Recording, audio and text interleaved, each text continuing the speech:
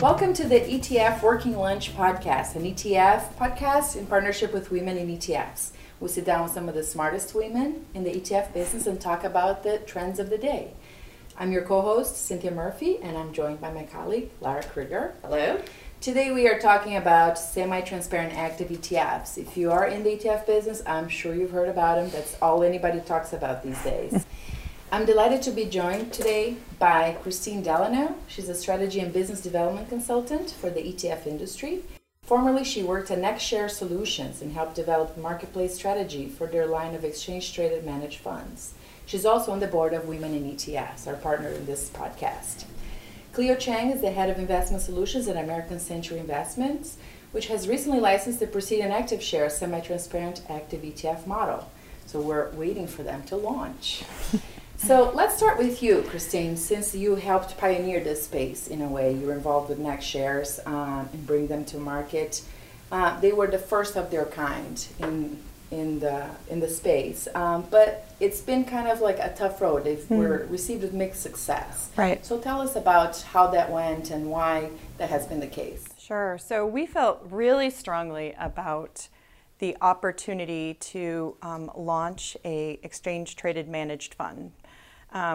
We believe strongly in active management and felt that there was a huge opportunity to really rid the active management structure from costs and tax concerns. And so the ability to put an active manager into an exchange-traded structure was really exciting for end investors. So we launched NextShares with dozens of great funds, and it's been a slow uptake of that structure. It requires broker-dealers to make changes to their platforms, and having spent a great deal of time on the broker-dealer side, I understood that. So we worked with UBS and other broker-dealers to do that, and it's been slow. So in the meantime, we're hoping that a structure will emerge that will enable us to provide active management in a cost-effective wrapper to investors. Well, in that way, this next generation that's coming out, like the Presidium models, other models, there's a lot of them out there. How are they, this evolution that we've been waiting for? What do they deliver that we should expect? Well, Cleo, I don't know if you want to jump in on the Presidium model, and then we can maybe talk about sort of all 7 that are out there. Sure, I'd be happy to. Well, American Century is extremely excited to have licensed the Presidium ActiveShare model. One, we believe this is one of the first opportunities for an active management firm like American Century to really bring on our investment insights, either through fundamental research or quantitative research, those type of active management into the ETF wrapper. We think that there are structural benefits the ETF wrapper offers that is different from the mutual fund wrapper. And we believe this could offer our investors, our clients, a different way to access our insights and therefore our alpha in a way that hasn't been available before. So we're extremely excited. So I have a question, and this is probably a question you get all the time, right? Is why can't you do this in a fully transparent model? Like why can't, because PIMCO and ARC and some of the other active managers have fully transparent ETFs. So why go for a semi-transparent model for your investments? That's a great question. I think there are different types of actively managed strategies. Ones that are more top-down driven, right? You're not so focused on generating alpha from your individual security selection. Those you tend to be less concerned about disclosing what you're holding in your portfolio, especially when you're disclosing it on a daily basis, right? There's always the risk of being front-run if you really focus generating alpha from individual security selection. So I agree, some strategies, like I said, some that are more top-down driven, those are more systematic in nature, are less concerned about disclosing individual securities than those actively managed strategies that really try to generate the bulk of their alpha through individual security selection and the timing of those trades. And American Century for 62 years largely built our reputation on being able to generate alpha through security selection.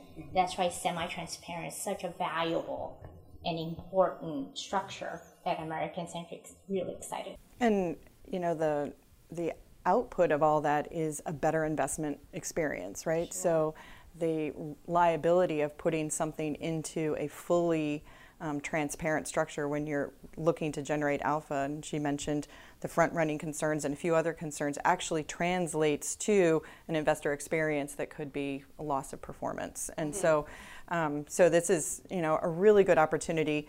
Cleo mentioned the Presidian application and opportunity in the marketplace. There's actually 4 others that have currently been approved by the SEC. They're all the proxy portfolio. Yes, the proxy portfolio version. Some of them that actually use interesting ways of using the proxy portfolio. Some of them which track a proxy very closely to the real portfolio and then assume an arbitrage with the fund. And then there are 2 others that are out there as well. Both of them with also proxy type portfolios, one a little bit different than Eaton Vance is looking at, which is the clear hedge model, which actually does a total return swap during the day, which de-risks a proxy portfolio to the actual portfolio. So there's real differences for fund managers to take a look at and fund boards to take a look at. I know, having gone through this with NextShares, there's a lot with fund boards that they need to research each aspect of what it's going to look like, whether they're going to clone their existing funds, whether they're going to find new money, all of these concerns. Well, now they're going to have upwards of 7 different choices that they can make, and so that's it's a big deal to sort of educate a industry on what they look like and what they look like. In times of, you saw volatility yesterday in emerging markets. None of the, funds today can hold non-U.S. securities. But, if we saw some like that kind of volatility in the U.S. market, it would be interesting to see what pricing happens with these types of wrappers. So from an investor perspective, to start that education, like especially in the case, for example, of ACI, are you bringing your current, alpha gathering strategies into this wrapper? Are you going to create completely new portfolios for it? Is there going to be like a version of the share class of your existing strategies or something completely new? That's a great question. And I think that the key word here is this is so new for everybody. So we are trying different approaches to try to enter this space, because at the end of the day, investor preference will be the most important factor in determining which structure and whether the clones, the non-clones, the semi-clones, which one proves out to be the winner at the end of the process. So the approach American Century is taking is we're sort of trying different things. We're launching strategies that has not existed before. So brand new strategies, leveraging the same experienced team who has managed to generate alpha in that part of the investable universe. So you're not taking current funds and putting them into these structures. You're coming up with something entirely new. That's one approach we're taking. On some others, we're launching a similar but not a clone strategy, right? To make the strategy work optimally, we believe there are modifications that we ought to make from the current strategy, whether they're offered as a mutual fund or SMA or a different type of strategy, to make it most appropriate for ETFs. And obviously there's the tax related trading that will differ the portfolio from another. So that's something we're taking into account. So American Century, the approach we're taking is, since we don't know exactly which approach is going to be most embraced by investors at the end, and this is also a learning process for the industry because it's brand new for everyone involved, we're trying to take slightly different approaches and try to learn the pros and cons of each in the process. But at the end of the day, what's most important for us every single day when we have these live products in the marketplace is that the strategy is designed to give the best alpha generation capability that we believe can be harvested by our investment teams. Yeah, it's interesting because we talk a lot about, we talk a lot to investors, advisors, and try to figure out, so what's in it for them, right? So it's clear the case for the issuer. It just gives you a whole new menu of products you can bring to market and you can repackage. But it sounds to me, to put it very simply, this is like the same thing transparent ETFs were to just mutual funds. this is what ETFs are going to be to your diehard active mutual fund investors. So you're just going to give them a way to remain, true to their convictions, but now in an ETF wrapper. Is that how we should understand this? I think we should, and I think that sort of the missing link in this is sort of distribution and retail platforms that give opportunity for investors to find these products, and that's a big deal to what to the decision that fund managers need to make in terms of whether you clone, whether you convert, whether you find new money, because the pathway to getting on these platforms, there are hurdles to that. And there's hurdles in terms of AUM, there's hurdles in terms of track records, there's hurdles in terms of if it's too close a clone, then there's concerns that there's a choice on the platform for a lower cost structure. And so there's all these pieces that I think Cleo's exactly right. You start with what the investor needs, but tracking it through to who are you got the end retail broker dealer, you've got market makers also needing to make a market in this. So there's a lot of good judicious concerns and solutions that need to be found for fund managers to come to market. Yeah. And I also think that the offering of semi-transparent active ETFs in this space will provide choices not just for the diehard investors who believe in active management. I think this will also offer a very nice opportunity for investors who have really been using a lot of ETFs in their portfolio, maybe in a passive sense, right, trying to lower costs, to find opportunities to add alpha opportunity to their portfolio, right? Maybe they believe in ESG, and a lot of people think the passive approach to ESG today probably leaves something to be desired, right? So we can offer a more active, more fundamentally driven ESG strategy to investors who, for right reasons, have built a portfolio of largely passive strategies to fit their clients' needs. So this also offers them the opportunity to add components, whether it's they believe in high growth, sort of new emerging impact companies that are coming onto the scene that really may not be a representative component of the index yet. They can go seek out a semi-transparent active ETF where there's experienced investment teams seeking out these investment opportunities to really complement what they already have. Well, Laura, should we tackle the ETF rule real quick? Yeah, how can we have a podcast without talking about the ETF rule, right? So, given that semi-transparent active funds are not going to follow the same process that a passive index-based ETF would follow under the new ETF rule, what sort of consequences is that going to have for the end investor experience, right? How is that going to maybe change the types of active managers we see entering the space? How is it going to influence cost and the time for these funds to make it through the pipeline, right? Especially now that they're going to be going up against other ETFs that are, boom, boom, boom, going through the pipeline a lot faster now. It's a much more standardized, streamlined process. I'm just curious about your thoughts, your perspectives on how that's going to influence the end experience. Well, talking to a lot of asset managers now, I think they're all being very judicious about the strategies they want to put in this new wrapper. So I personally don't believe that you're going to see over this next year hundreds of applications for new funds coming into it. I think people are going to take a look at their lineup. They're going to find opportunities that really lend themselves to this new wrapper to bring into the industry. And I think that they need to understand sort of the education hurdle that they're all going to need to go through. As you know, we've had over 20 years of people getting very used to how a transparent ETF works. All of these applications have different ways in which they work, and it's going to be a longer time frame to get them launched. So this will be a real education for not only the asset managers, but all the way to the investor in terms of adoption and use of these in their portfolio.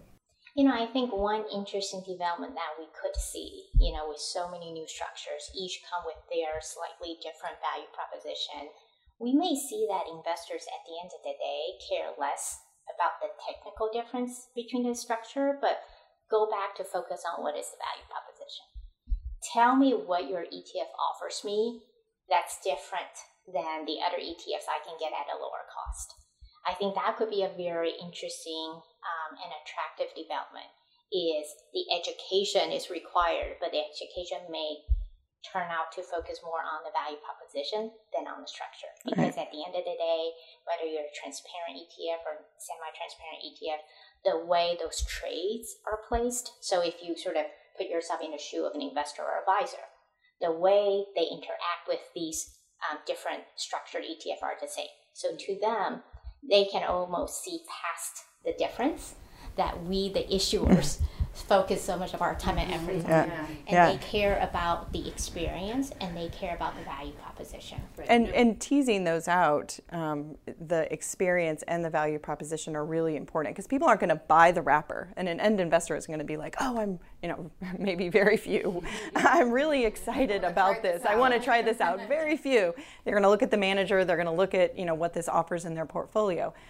But the experience is going to be really important as well. And each of these applications have very different ways in which they may perform in times of market volatility. And so that experience is going to go right alongside. So they may not really understand, because very few end investors actually understand how an ETF works, much less this new semi-transparent.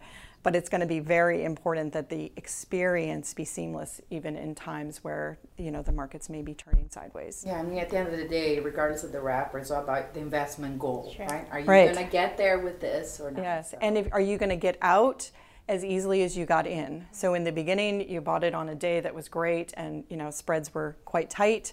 Now you're looking to get out and, things are a bit wonky and now my spread is really tightened up and then the basis points that you're going to pay to get out may erode your performance. And so what we want to see is, great solutions that in all times, trade with efficiency. You sort of addressed this a little bit earlier, but it's maybe something that, I want to step back to. When I talk to advisors and investors who, are confronting this idea of using semi-transparent funds in their practice, probably the number one thing I hear from them is, how is this going to trade? I don't know how, a market could be made for this. I don't know, do these companies have a capital markets desk that I can rely on that has the knowledge base to make trading efficient and successful and so forth. So,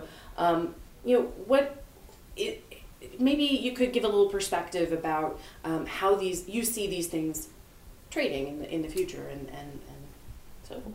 Right.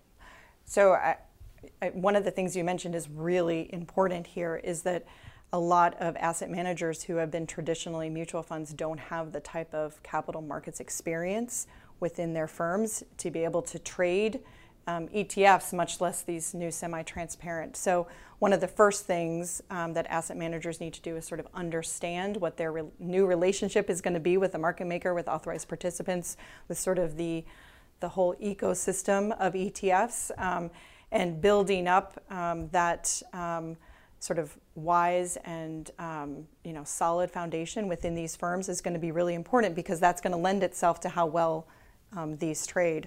And I do think in terms of how each of these applications address their creation and redemption process is going to impact their efficiency in the market. And I know the Cleo can talk a little bit about the Presidian and the ADR and the cash aspect of that. Some of these have proxy portfolios that are going to be traded, and then the fund is going to have friction with what they're receiving versus what they can have, which is going to obviously cause some costs to the end investor. And then you're also going to have those that are going to have more disability of keeping their actual portfolio and proxy portfolio in and accountable to each other. So I think that over time we're going to see it. I mean, we can do some theoretical stress tests on these, but there's nothing like seeing some of these in the market, and I think that's why fund companies, I'm hoping that a number of them jump in and really understand the differences and choose one to start with, but there is going to be some experimentation, as you mentioned. For sure, and we hope the experimentation is one that's full of learning experiences. Yes. For everybody, right? For the issuer, for the regulators, yes, for the vendors who are now in this ecosystem that didn't exist before. And at the end of the day, you know, everyone's working to ensure the end investor have the experience that we want them to have, right? That's so important. American Century, I think, has been privileged to have participated in the build out of the Presidian ecosystem from day one. We were one of the early licensees, and our capital markets team has been knee deep in working with Presidian and other partners in finding out exactly which firm could play these newly established roles that are part of the Presidian ecosystem. Right, the AP representatives. That's a brand new role that has never existed in the ETF industry before. The VIIV, which is like the INAV, just updates every second. Rather than every 15 seconds. So we need to find a service provider who will be able to see the actual portfolio. So not a proxy, but the actual portfolio, and be responsible for calculating an unbiased market value of that portfolio on a second-by-second basis, and provide that information as part of the input to everyone in the marketplace who want to participate in the trading activity of these Presidian structured ETFs. And we have learned so much alongside our partners in developing the methodology, the process, and also thinking about ways to enhance it, right, once there's broader adoption. But our goal is to get to day one, operational, fully tested, so we can launch these market into the place, because all these discussions are nice, but you know, when it really matters is when we can finally offer something, and that's something that excites us, and you know, it's exciting that American Century can have had that role in the development of the whole ecosystem to really understand the ins and outs, the pros and cons, and selecting the service provider that we think are the best in the industry. And I'm glad we're talking about this too, because you know, the experience with NextShares, one of the great things about it was keeping spreads really tightly, traded really efficiently, and so you know, the work that goes into each of these market participants, as well as understanding, you know, how the proxy portfolio works in some of the other applications is going to be important. There's some great ideas out there, and so I'm excited to see, you know, each asset manager investing, you know, in one of these. It'd be great. The future has quite a bit in store. I think we're going to have to leave it there, though. Thank you to our guests, Kristine Delano and Cleo Chang, for the great conversation and the great insights. For more on this topic or any ETF topic, or to catch up on past episodes, please visit us at ETF.com. And for more information about how to get involved in women in ETFs, please visit womeninetfs.com. That's all one word. You can write to us with your comments, questions, thoughts, reviews, whatever, at ETF Working Lunch. Again, all one word, ETF Working Lunch at ETF.com. On behalf of my co-host, Cynthia Murphy, myself, and the rest of the ETF.com team, thanks for listening, and we'll see you next episode.